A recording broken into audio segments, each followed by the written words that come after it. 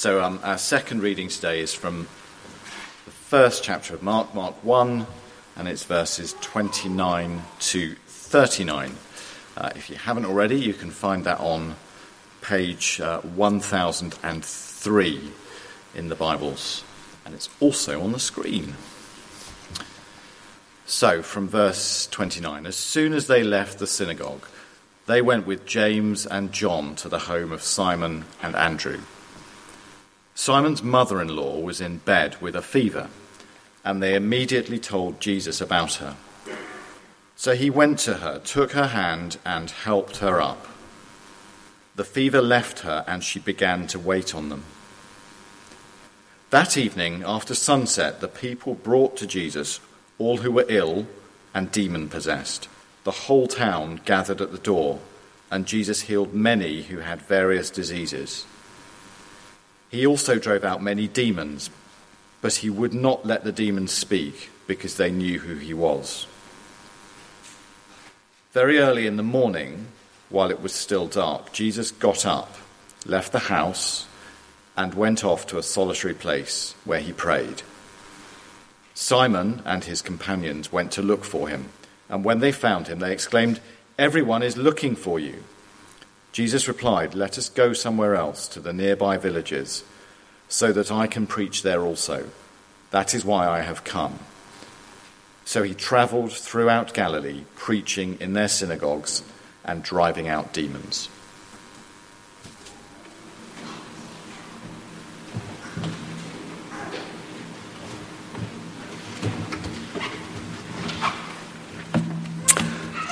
Thank you. It would be a great help to me if you could keep the Bibles open on page 1003 for that reading from Mark. Well, I'm guessing quite a few people here have had that experience of a long journey in a car with young children, and it's not long usually before there comes the inevitable question, are we nearly there? How much longer do I have to wait? Which I think parents answer with a certain degree of stretching of the truth sometimes. We're nearly there. Well, today is the first day of Advent, and Advent is all about looking forward in anticipation. Looking forward to the coming of Christ at that very first Christmas. Looking forward to the return of Christ at the second coming. So a couple of weeks ago, my wife Helen was looking after our granddaughter, Kessia, and they were talking about Christmas, and she said, Helen said to Kessia, "It's only a few weeks till Christmas now." Kessia responded, "Grandma, it's 37 days. So Helen said, "Did your teacher tell you that?" She said, No, I counted it on my calendar." And I love that sense of anticipation that comes in Advent, that countdown to Christmas.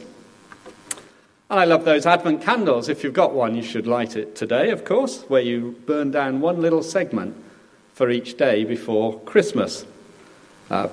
It's a very appropriate thing because it reminds us that Jesus said, "I am the light of the world." I love Advent calendars.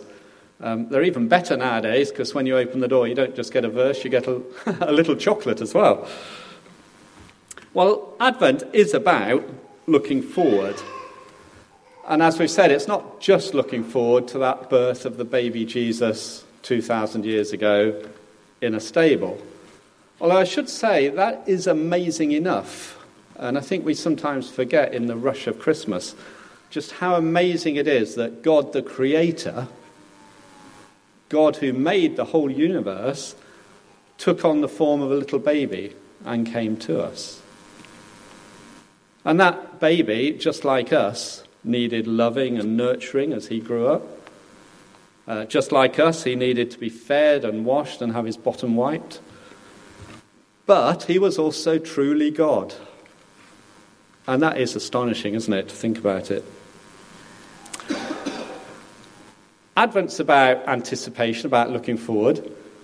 I'm just going to do something we don't normally do in sermons. I'm just going to pause for a minute, and I wonder if you could turn to your neighbour, and if you'd like to do so, just share with each other what, at this moment today, what are you anticipating the most? What are you looking forward to the most? Well, I'll just give you 1 minute to do that, if you want to.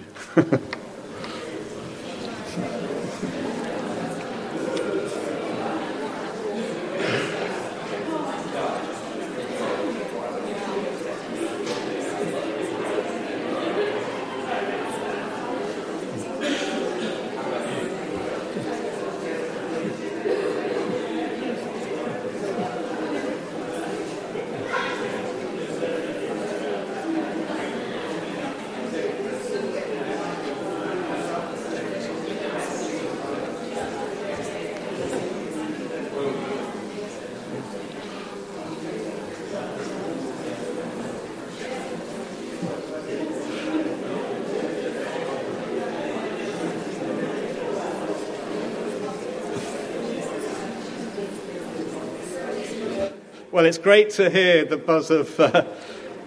I'm sorry to stop you, really, but there will be time over coffee in the North Building, so to carry on with that. And I want you to hold those thoughts in your head for a while, because we'll come back to it. What do we anticipate the most? Well, for Christians, on this side of the cross, Advent is, as we said, it's also an opportunity to look forward to that time when Jesus will return again, when he's going to bring the kingdom of God in all its glory and its fullness down to earth here, when this broken earth will finally be renewed. And as we read in Revelation, there'll be no more death or mourning or crying or pain. Isn't that something to look forward to with even more anticipation than Christmas? And we're meant to, in this life, feel that sense of longing and hope for the return of Jesus, which that brings with it. So this first chapter of Mark's Gospel, which we've got in front of us today, I think it's a really good reading for Advent Sunday, although, of course, it's just where we've got to, going through Mark, although I'm no doubt our rector planned it this way. Actually, Mark doesn't mention the birth of Jesus at all. He just leaps right into his ministry.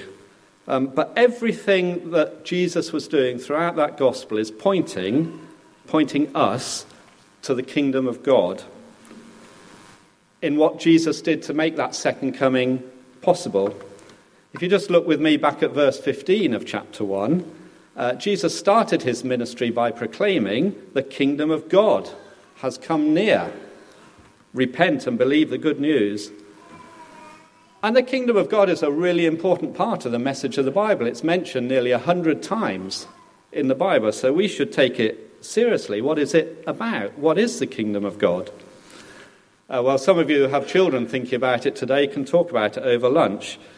But we're going to see what the kingdom of God is like in a nutshell in the verses 29 to 39 that we're looking at today.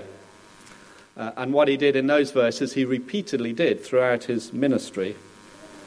And it seems to me that in our little section we've got today, there's just two very simple sort of aspects to it. In the first half, 29 to 34, we see Jesus healing the sick, demonstrating his power over evil by casting out demons. That's a sign of the kingdom of God's power over all that's wrong in this world. And then in the second half, 35 to 39, we see Jesus praying to his Father in heaven and then going on to spread his message throughout the whole region. That's a sign of the kingdom of God coming near to everyone, and ultimately, of course, to Gentiles and to ourselves as well. So let's look at it in a bit more detail. Healing the sick is what comes first. I'll read that in verses 29 to 31. As soon as they left the synagogue, they went with James and John to the home of Simon and Andrew. Simon's mother-in-law was in bed with a fever, and they immediately told Jesus about her. So he went to her, took her hand, and helped her up. The fever left her, and she began to wait on them. Well, do you notice here, there's a couple of points you can see here, how Jesus had immediate personal contact with Simon's mother-in-law. He took her hand. He took her hand and helped her up. And actually that's a hallmark of almost all of Jesus' healings reports in the Bible that he had a personal relationship, even if it was only for that moment, with those he healed. And actually that's something I think that modern medicine recognises as well, that we're not just machines that are broken down and we just need things fixing in them. We also have needs which are psychological and mental and spiritual, and our relationships matter. They're all equally important parts of the healing process. So that's the first thing. The second thing to notice is that once the fever had left Simon's mother-in-law, she began to serve them, presumably an evening meal, as any good host or hostess would want to when they've got guests come. And, I think this little point must be significant because this episode is mentioned 3 times in 3 different Gospels, and every time they make this point that she got up and served them. So I think it must mean that we are healed, we're given strength to do things, we're given abilities so that we can use them for other people. In this case, it was for Jesus and the group of apostles with him. But we're not meant to be made comfortable in this world and feeling well just to sit in an armchair and watch whatever our favourite programme is, the football or Strictly Come Dancing or whatever. We're meant to use those gifts and our health and our abilities to serve God and for the sake of others. It's just what Jesus did throughout his life. So this healing and the other ones that Jesus did, they display in a very graphic and obvious way what the kingdom of God is that Jesus was bringing near. And in the new creation, when God's kingdom is brought fully to earth, there won't be any more disease or suffering. So Jesus is showing his power over all of creation. And after all, it was all created through him. And of course, he's also acting out of love and compassion for those who are broken in body or spirit that he comes across in his life. I want to just pause. That's what we read about there, but it's not just true for 2,000 years ago. I want to say a little bit about medicine today, because we all know people who are ill. Some of us amongst us are ill. We pray for the sick, as we just have done in every service. And it's part of the brokenness of this world that people do get sick and diseases and get ill. And I strongly believe that it's part of God's grace to us that he's given us a world in which physical processes are understandable by science and medicine.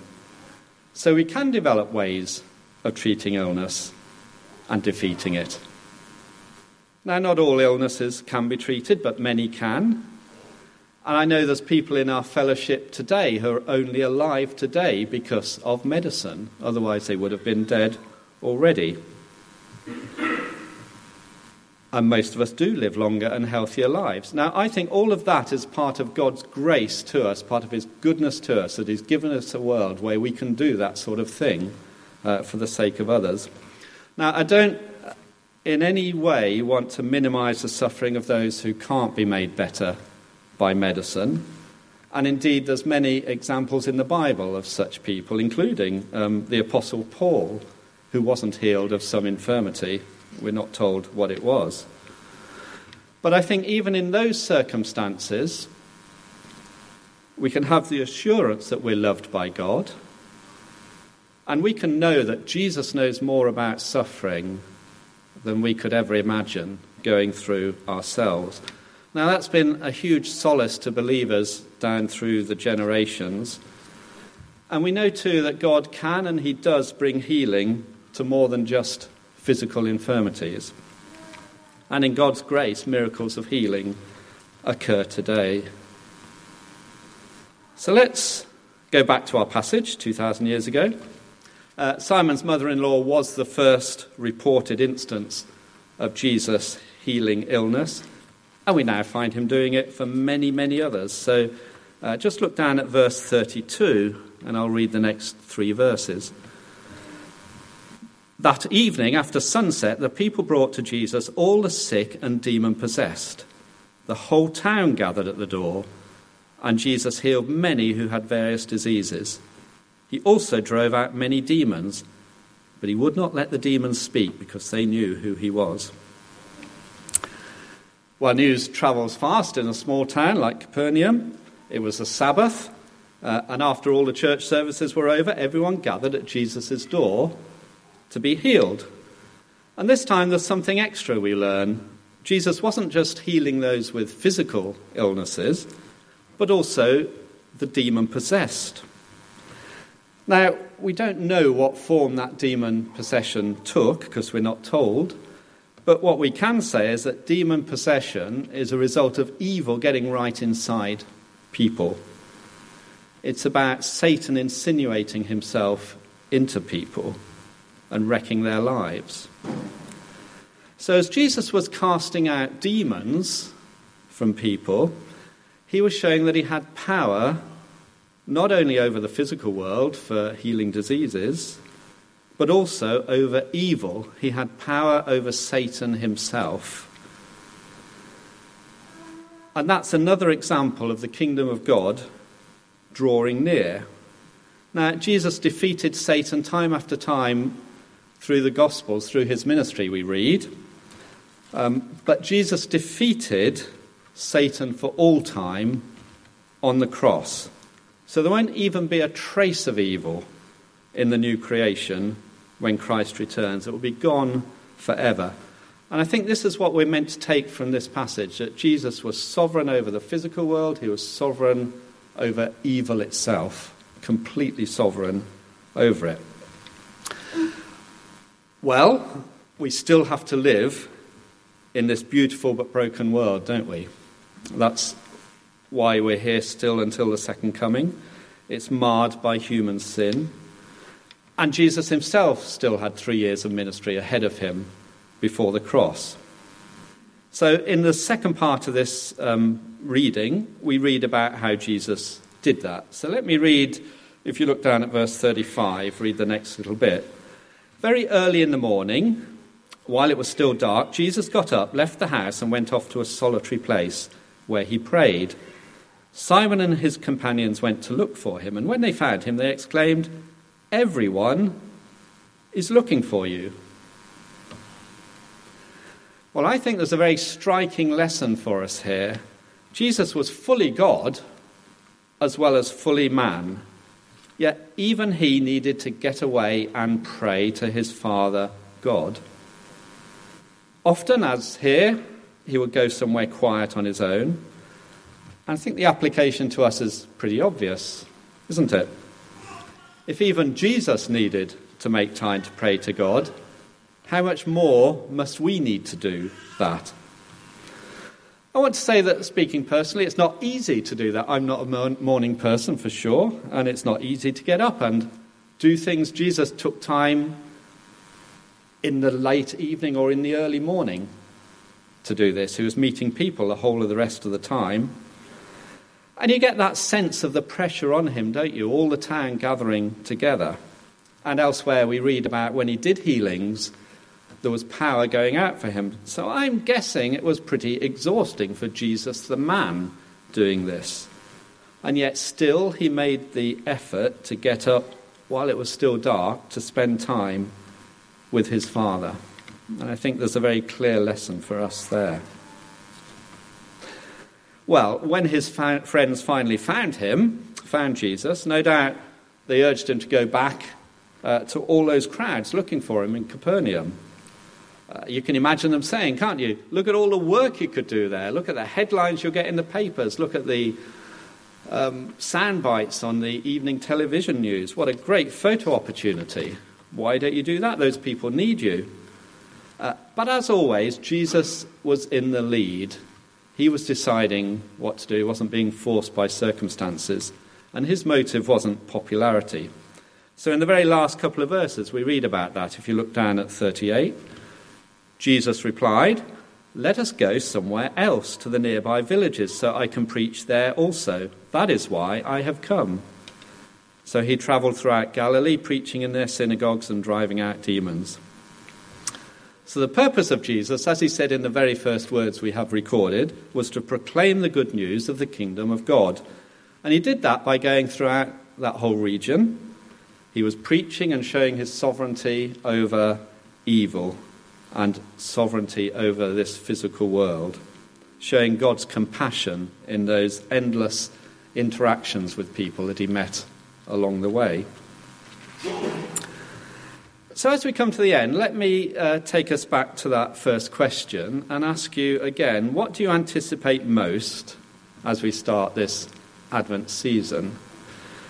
Now, what would you anticipate the most if you stripped away all those lists of jobs that need to be done before Christmas? The presents to be bought, the travel arrangements to make, the food you have to buy, the in-laws you have to visit.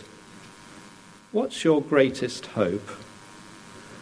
What about if we stripped away all those routine things that we deal with every day, our jobs and our homes and our cars and our gardens if we've got them, and our family, the next holiday if we're fortunate enough to be planning one?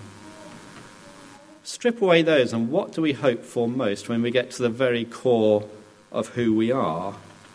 What's the deepest thing that we care about most of all as we journey in faith? And I think that as we remember and celebrate that first Christmas, now is a good time at Advent to step back and remember that second coming when Jesus will return and all the fullness of God will be revealed, when earth itself will be renewed. And I think that's a good time to think about what really, really, really matters to us at the core of our being. Because when we live here in this new creation, we'll know what it's like to live it in the way God intended it to be, stripped of all evil and suffering and pain. And there won't be any more terrorist attacks there. All the injustices will be redeemed. All the brokenness and suffering will be healed. And isn't that an amazing thing for us to hold on to hope for, to live for, to know that that's the ultimate purpose if we've put our trust in Christ? It's our ultimate home if that's the case. And it's something to be deeply grateful for in the midst of this troubled world. And we see a glimpse of that new creation in that ministry of Jesus when he walked on earth. The kingdom of God has already touched earth with him. He showed it to us. But until we get that in all its fullness, while we're waiting and longing, we're called to live and work in that full knowledge that this will be the case. This is going to happen.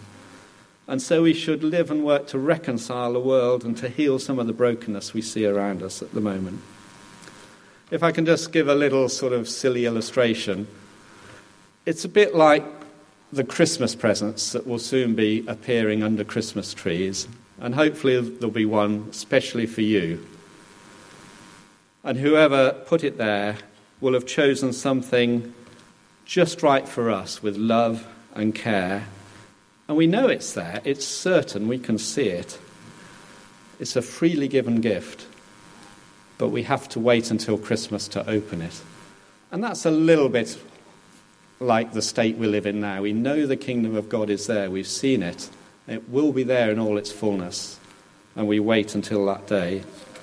So we should wait and work and long with anticipation for that day when Christ will return in all his glory for all time.